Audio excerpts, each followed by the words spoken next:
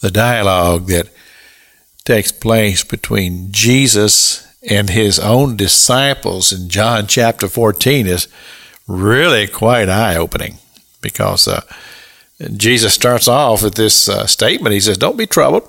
Don't let your heart be troubled. You believe in God, believe also in me. In my Father's house are many mansions. If it were not so, I would have told you so." And so, there you go. He just kind of lays it out there. Well, then Thomas gets involved in the conversation. And he simply says this. He says, "We don't know the way." And so now everything begins to shift as far as the conversation is concerned, because Jesus has been teaching them things all the time that they've been together. And he's been revealing things to them. And then there would just be times when it just seems like that they just didn't get it. But Jesus continued to teach. Well, along with this, Jesus makes that statement. He says, "I am the way, I am the truth, I am the life." And then he says that no man cometh to the Father except through me.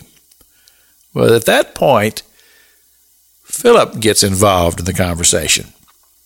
And he says, "Jesus, show us the Father, and it will suffice us." Now, if you're a student of the Word of God at all, you know that that is a monumental statement that Philip just made. He says, "Show us the Father." Think about this. I mean, we read in the book of Exodus how that when this whole thing took place about Moses being up on the mountain with God, and Moses said, "I want to see you, Lord." And the Father says, "No, you don't know. No, you don't. You don't even know what you're asking." But he says to Moses, he said, "I tell you what, I'm going to shield you with my hand as I just pass by, and you'll just see the last part of me as I pass by."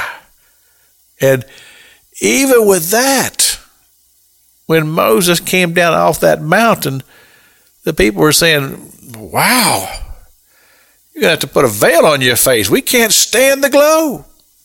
And here Philip is saying, "Lord, just show us the Father and we'll be satisfied." And then sometimes when I read the scripture, I'm just amazed, because I can just imagine Jesus going, "Philip, Philip, Philip.